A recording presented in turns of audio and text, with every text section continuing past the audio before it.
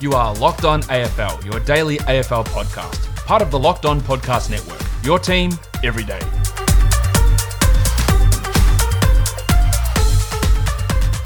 Welcome to Locked On AFL. I'm your host, Kane Pittman.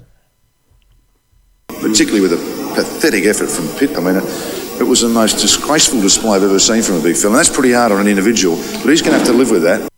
And alongside me, as always, is Josh Lloyd. Lloyd to Lloyd. Kane, if you had to be paired with an alcoholic beverage, would it be Bacardi Breezes? No, it wouldn't be. I'm much tougher than that. I think Matty Lloyd, wasn't he the guy that loved Bacardi Breezes back in the day? I think I remember something about that. Yep, that's exactly where I was going with this, because apparently your mate, again, Kane Corn, saying that Ollie Wines and talk in the trade period is just like Matthew Lloyd and Bacardi Breezes. They are never far apart, which, to be fair to Kane, that's actually pretty humorous. I just thought maybe you might be a Breezer man yourself, but just going a different direction there. No. I haven't had too many breezes in my lifetime. I will admit that. And Kane Corns, I'm starting to feel like you don't like him. What's going on here? Yeah, look, that opinion's for you to hold. That opinion is for me to say you're correct. But that is also just a constant source of mirth, mainly in laughing at, versus the rare time where I'm laughing with. And in this case, I am laughing with him. But let's not talk Kane Corns, because there's footy stuff going on. There's a whole bunch of moves allegedly happening. We're not going to talk about the nonsense that gets thrown around. But Orazio Fantasia, let's start with him. He wants to go back to Port. We know that he's wanting to go back to Adelaide for a couple of years now, but wants Port over Adelaide. I don't imagine there's going to be too much of a hold-up in getting that sort of a deal done, considering how hard it's been for him to get in on the park over the last couple of years. I don't really have a lot to add to this, other than I'm absolutely not shocked that if he had the choice of going to either club, that he would want to go to Port Adelaide. We've spoke about the age demographic. They have the younger guys that have coming through with a mix of veterans that have still got a year or two left in them playing really good footy. If you had the choice, if you wanted to win, go to Port. Pretty simple. Yeah, it is. And look, I don't imagine, but of course it's Dodoro, so anything could happen. But I don't imagine the requirement for him to go there is going to be all that tough. I believe he's a free agent. He might be a restricted free agent, but I believe he's a free agent anyway. I don't think Essendon would be going out there and looking to match and really create problems for him, for a guy that obviously doesn't want to be there and has really struggled to play. Actually, he's not a restricted free agent. He's a restricted free agent at the end of next season. My bad. So he's still a contracted player, but I don't imagine they'll be demanding too much in a trade. He played just the 5 games this year and kicked only 1 goal.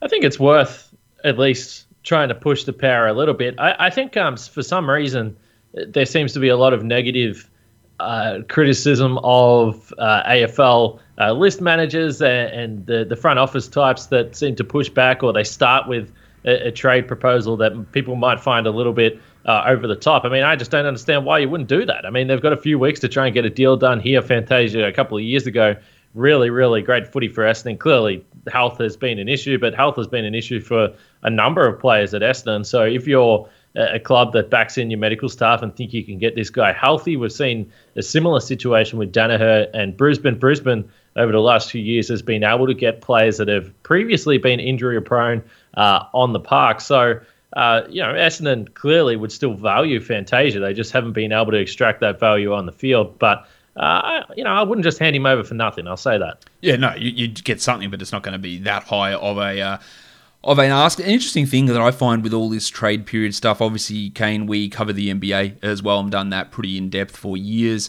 now. But whenever it's AFL trade period, we hear almost every detail of every discussion at all times. Apparently, a lot of time in the NBA, you hear weird trade rumors, but often the trade comes out and here it is, it's happening, it's going down, and it's done in an hour. Not like these situations we have where Dodoro asks for pick 6 and this bloke and this bloke and this bloke. Every negotiation seems to be played out in the media with every player, and that is in stark contrast to how it appears to be to me in the NBA. Yeah, I would agree with that. I'm not sure really why that is the case, because generally AFL media in general and the way that news is distributed throughout the media is pretty low key. There's not a lot of news. We know that, let's just say it's very filtered. You don't have the access that you have in the US with the NBA as well, not even close as far as, what I can do or what you can do. So it's a little bit surprising, and I don't think it's really necessary. I don't know why we need to hear about all that, but I don't know. I guess that's the way it plays out. I think it does, in many respects, paint some of these guys in a bad light, which, again, it doesn't make a lot of sense to me. I mean, there has to be some sort of negotiation, particularly for a player that is in this age bracket where there's still plenty of good footy ahead of him. We've seen in the past veteran stars basically be handed over between teams, and I think in some instances it makes sense for clubs to build that goodwill as a team that, we'll negotiate with you. We'll figure something out with you, and I think that helps build the club's reputation among the league as a team that is easy to deal with. But when it's a player that's sort of in the prime of his career, I don't think that should be the case. Yeah, I would 100% agree with that. I don't know why we have so much negotiation by media, which is what it seems to be a lot of the time here. So, that's a different thing that happens here in the AFL and with trades. Some other news here: Gold Coast admitting some interest in Adam Treloar. Brisbane ruled that out, but this would make a lot of sense. It's all going to come down to what Treloar wants to do. He says he didn't want to move to Queensland. He wants to stay in Victoria. But if this is what's happening with his family, then maybe he does go up. And we've talked at length about how we think that would be a great fit. So we won't talk too much about that one here. Some other news: Aliir doesn't want to leave Sydney. Port Adelaide has inquired, and apparently you're getting stonewalled there. So that talk that we had a couple of weeks ago about how he would make sense for Port doesn't appear to be the case. And then something also we brought up yesterday, Kane, is Jack Higgins moving on from Richmond. About an hour after we published the podcast, that report came out that he was out of there, and it looks like St Kilda might be the team going down the exact same route they went with the Richmond small forward who doesn't get a game in the grand final with Dan Butler. They're going back to the well with Jack Higgins.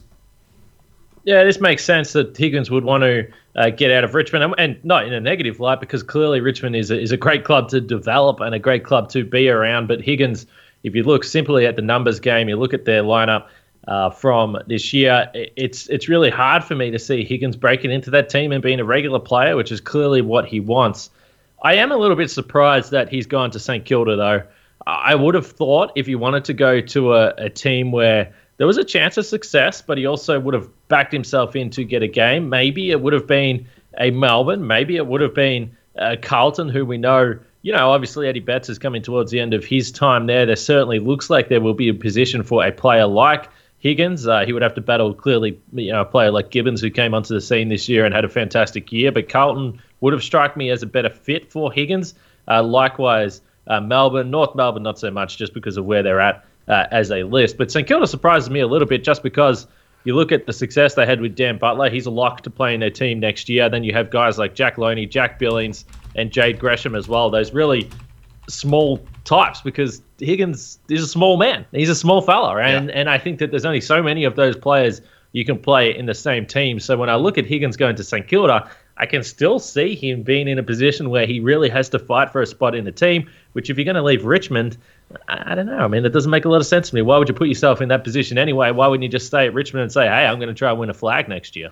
Well, I guess what you could have that thought is that St Kilda is obviously looking to get Brad Crouch in, but they could be moving on from other guys. In maybe that it means like a Jack Loney is someone they look to move on, and they've discussed that with Higgins. It's like, well, we're going to bring you in. We want you to replace that Loney type role, and we've talked to Loney, and he's looking to move. Who knows exactly what's going on? But you're right, on the surface, with Butler, with Loney, with Billings, with these other guys that they have down there, where is he fitting in? But maybe there is some discussion that maybe Loney's a guy that goes to Adelaide in a deal, whatever they're doing, those side deals, shifty side deals they're doing to get Crouch and the compensation. There might be something else in that rather than just, well, we're just adding you to the bunch of guys we got here, and good luck fighting it out.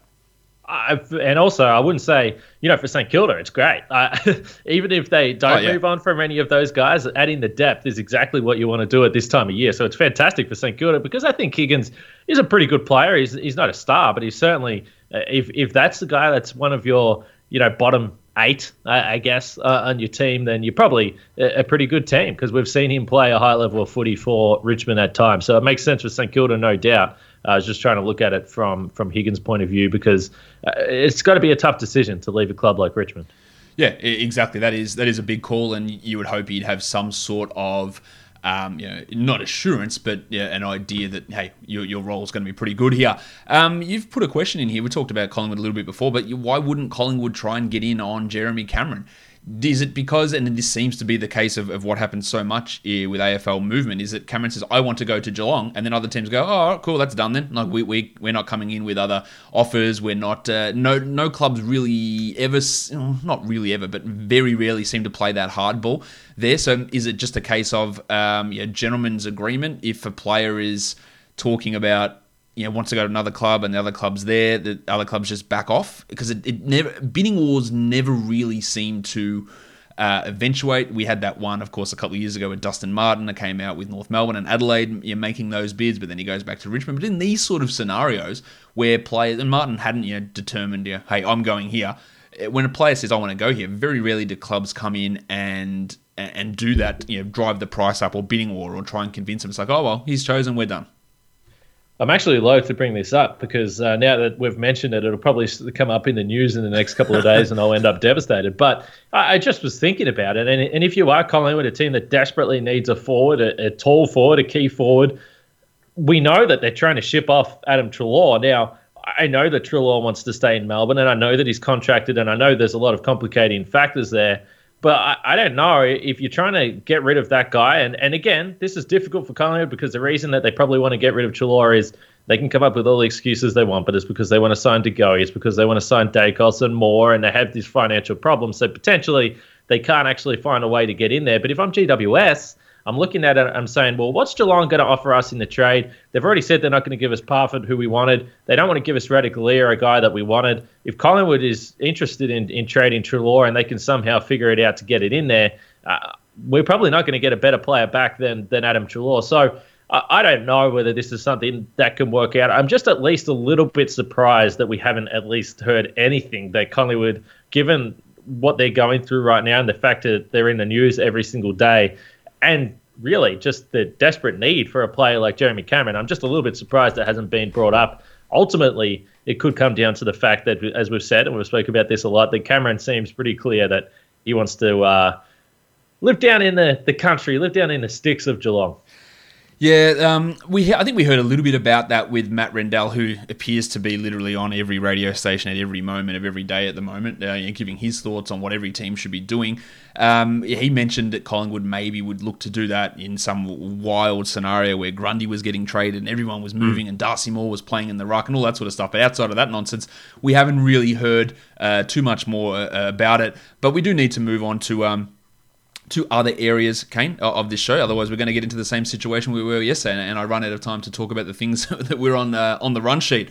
So it's time for this or that. This or that. This or that. This or that. This or that. Speaking of blokes who have been everywhere on the radio, talking shit continually for weeks, Stephen Silvani, having lots to say about Carlton, and now he's offering up his opinion on Patrick Cripps. What do we make of the Silvani Cripps comments? Well, I'm curious because I think that there would be a couple of different ways to look at this. I would imagine if you're a Carlton fan, who, by the way, probably absolutely loves Sauce, I think that you would be well within your rights to think, I reckon there's some bitterness here between Stephen Silvani and Carlton and the way things ended and some of the things he said about the club last year. And that would make sense to me if you're a Blues fan, that you would say that this is all smoke. There's nothing going on here. Silvani's just throwing a shit against the wall because he's pissed off about the way things ended with the club. On the other hand, I reckon you would be a little bit nervous that Paddy Cripps has not given a commitment to the club further than next season. This year, I will say, when you talk about a year to sign an extension, it was clearly a difficult year to do so. There was a contract freeze for an extended period of the time. The clubs are away. They're in the hubs. Everything was different. When you still have a year on a contract, it's probably not the most ideal time to be going into those negotiations, particularly with just how regular the games were every few days. But if you are Paddy Cripps, and Carlton clearly this off-season, we spoke about him a lot. I think my thoughts on the additions of Sard and Williams are well known, both very, very good players, but I think it's an extremely risky move to be paying a lot of money to those two players that are really quite similar types. Paddy Cripps still, in my mind, a lot of the time, is a young guy still, But then you look at how long he's been in the league and you say, well, okay, he's going to turn 26 next year. Now, clearly, like only just entering his prime. I'm not saying that he's an older player or anything like that, but he will be entering his 8th season in the AFL, which is a little bit hard to believe that he's been in the league for that long, yet to play a final. He's been through a lot with Carlton in terms of a lot of losing, a lot of, I think the Blues are on the rise here. I think they're coming. Oh, no, they're actually not. They've disappointed again. At some point, he's probably going to get to the point where I want to play finals, and I'm sick of being on this team that continues to disappoint. So I think the fact that they couldn't get him to sign an extension, I just don't think it's outrageous to sit here and say if Carlton disappoints next year, particularly after committing to these two players, that there might be some part of him that says, am I going to sign a long-term extension here and be with this club through to my 30s when at the age of 26 in my 8th season I still haven't tasted finals? I can understand why the automatic reaction would be that this is all bullshit, but there's something there, I think, at least. I think if you're Carlton next year, this is why I've said it, they're all in. They've got to make the finals next year. I think they've got a fairly good chance of doing that as well. And yeah, that is probably why he would hold off on an extension at this stage, because you're right, you do want to play finals at some point in your career. I don't think that everybody should be looking at, well, if I don't win a flag, my career was a failure. I don't think that is a fair way to view any of these players. And I don't think players look at that. Everyone wants to do that, and that's what they want to do. But I don't think, shit, I've completely failed as a player if I don't win a premiership. But you want to play a final. You want to play one final. And I understand wanting to be able to do that. And if that's not happening, especially when they're making these really hard moves at going for these players like your Sard and your Williams, and we throw whatever other names, but they're going hard at it. They're moving towards that. It's the direction they need to go now. And if they can't get that done, then you can't really blame Cripps for saying, well, I would like to move on somewhere else. For as good as he is, if he can't get them to that level and the players that they're bringing in can't get to that level, there's obviously some other concern there or some other problem. So I would understand that. But I don't think this is too much for Carlton fans to get worried about. They're making the moves to get to the finals. You think they're in the next 2 years, they've got a really strong chance of being able to do that. And I think with Cripps, that'll enable him to be able to sign that extension. But I don't like the way that extensions are done in the AFL, where they can just happen randomly really at any time.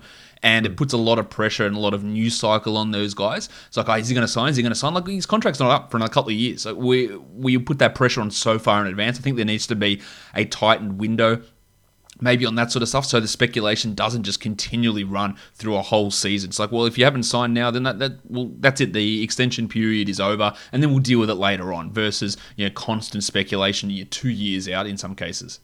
That's pretty normal, though. I mean, in most sports, if you don't sign a year out and you're heading into that year where you go into free agency or whatever it may be, then the speculation's going to be there. So, sure, if you're a Carlton fan, getting him to sign this summer would be the absolute ideal situation, so you don't have the pressure of needing to win next year. The one thing I'll say about Carlton is that despite the fact they've had such little success over the last really 2 decades, the thing that they've been able to do, and I think this will be in their favour, and to be honest, if I had to put money on whether I think Cripps will play for Carlton in 2022, I would say yes. I don't think he's leaving. I think he enjoys being the leader of the club. He enjoys playing for a big club. I think he enjoys that limelight. He seems to be a guy that wants to be a real star in Melbourne. That's the impression I get. But he's played alongside guys like Mark Murphy and Cade Simpson and these veterans that have been through it all with Carlton and never left. And I think that plays into their favour as well, having spent so much time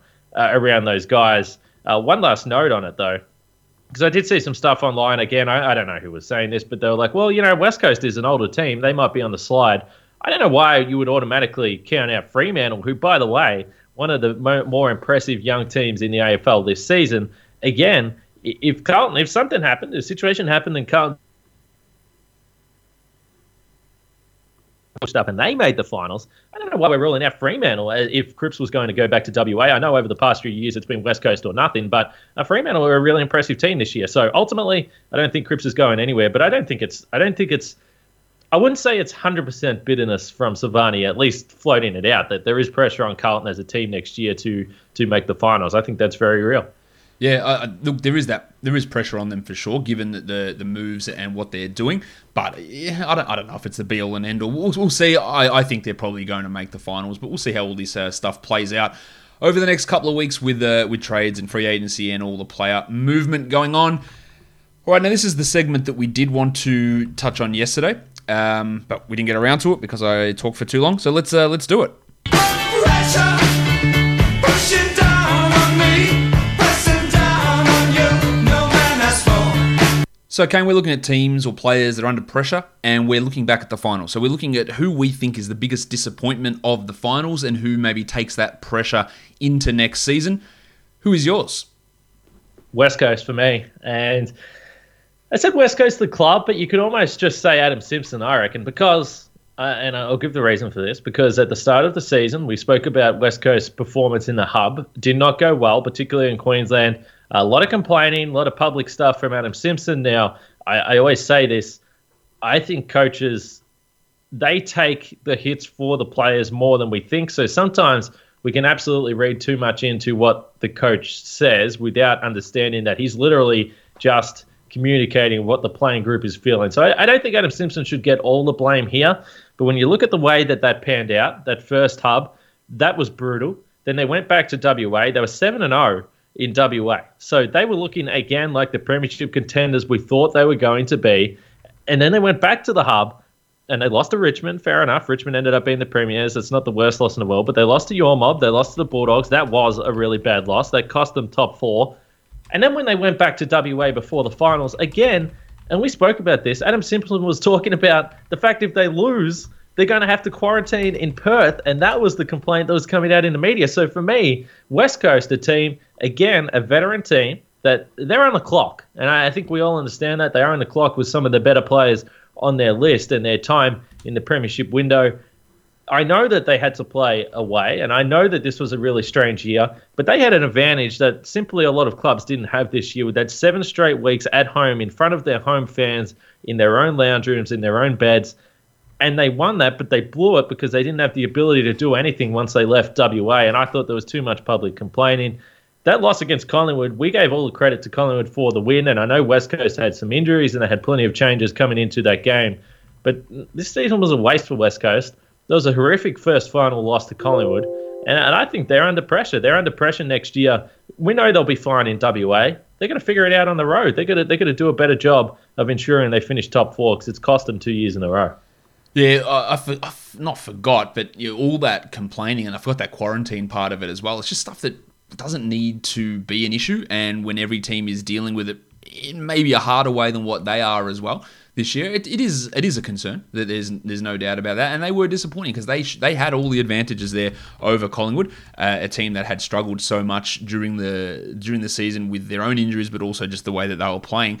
They had that advantage, and they should have been able to take that advantage, and obviously they weren't. So that is a big concern for West Coast and where they go with their list and with their team after a situation that wasn't probably set up for them quite as well as what it was for Brisbane, but still they had a pretty strong advantage for the way this season panned out. For me, I'm looking at Charlie Dixon, and now he was obviously really good during the season, All-Australian, deservedly so as a big forward, but as happens so often during the season, in the big games, he wasn't really standing up, and in the 2 finals, he had 15 combined touches, he took 4 marks. Yes, 4 of those were against Richmond, but he didn't have any against Geelong. And he kicked 2 goals. He had 2 scoring shots, kicked 2 goals across 2 finals for a bloke that was as dominant as he was in parts during the season. When he had to take on the bigger teams, he really wasn't as impactful during the home and away season, but in particular during the finals. He's 30 years of age now. They rely really heavily on him up forward, and if he's not getting it done in these bigger games, that's a little bit of a worry because you can go out there and you can beat up against shit teams as much as you want. And that's not necessarily what he always did. He kicked 6 against the Eagles, yes, when they were struggling. 3 against the Crows. He had 6 shots against Richmond in round 11 in that game that they won. But a lot of what he was doing, he didn't quite have that impact towards the end of the season in the games where it mattered most. And I think that if Port Adelaide wants to go further and build on what they did, then Dixon's got to be able to stand up in those bigger games to have more of an impact commensurate with what he's done through the rest of the home and away games. Yeah, you mentioned that home and away game, 2 goals, 4, and he was really dominant. But outside of that, as you pointed to, goalless against Brisbane in the home and away season, goalless against Geelong in the home and away season, then only 1 goal or 2 goals total in the final. So across across 5 games against Brisbane, Geelong, and Richmond, the 3 other best teams in the competition. He's only kicked 4 goals in 5 games, so not good enough. And I think the challenge for Port next season, Todd Marshall, we know, a young key forward, he's building into it. Mitch Georgiades, can he take a step? Only second year. You're asking a lot. So when I look at Port Adelaide's list, the problem for them in the forward line, because we spoke about maybe they were a defender short, but also they were probably a forward short, and you think that the growth will come from those 2, Marshall and Georgiades, but at the same time, they kind of need it right now. And so they don't have a lot of time to wait for those 2 to develop. So that'll be the challenge for Port, no doubt. I can absolutely see why they were very reluctant in any Aliir talks, and clearly now it looks like Aliir doesn't want to go there anyway, but I can understand why they were certainly reluctant to even contemplate adding someone like Peter Laddams into those conversations, because I think we saw that in the back end of the season. They realised they needed another target. They actually played Scott Lysette and Peter Laddams together because they wanted not only the combination in the ruck, but to be able to put someone like Laddams up forward who showed some promise as a tall forward, because there was too much reliance on Dixon. So while Dixon didn't stand up, I also think for Port Adelaide, they were too predictable, and it was pretty clear for the opposition. Chuck a couple blokes on Dixon, take him out of the game, and you give yourself a real shot.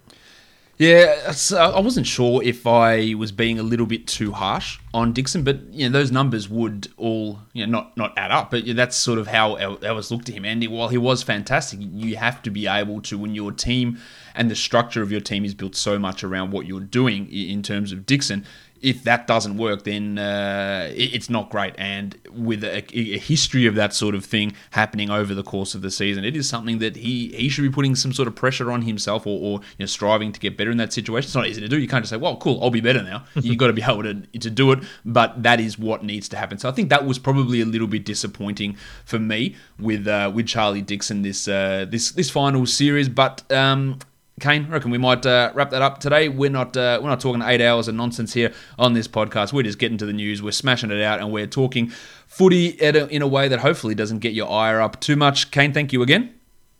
No, it's a pleasure, and I think we mentioned this before, and all these dates, and the grand final was only a few days ago. I've been struggling to figure out how we've moved so quickly into the trade talks, but I think free agency starts tomorrow, so I dare say the news is going to keep on rolling. Well, actually, just talking about that, there is news that has just broken that Essendon have fired their head of football, Dan Richardson, after 3 years on the job, so he's out of there. They're obviously things have not gone well for Essendon at this point. But he's gone, fired yesterday by Essendon. There you go, Richo. Essendon, lots of changes with the Bombers this offseason. I don't think that's a big surprise to anyone. No, I don't think so either. But guys, we'll be back tomorrow to talk about whatever news transpires in the next 24 hours. In the meantime, subscribe Apple Podcasts, Google Podcasts, Stitcher, and on Spotify. Leave us a 5-star review over on Apple Podcasts. And today, guys, I'm going to leave you with a shout out to Frank Di Martina.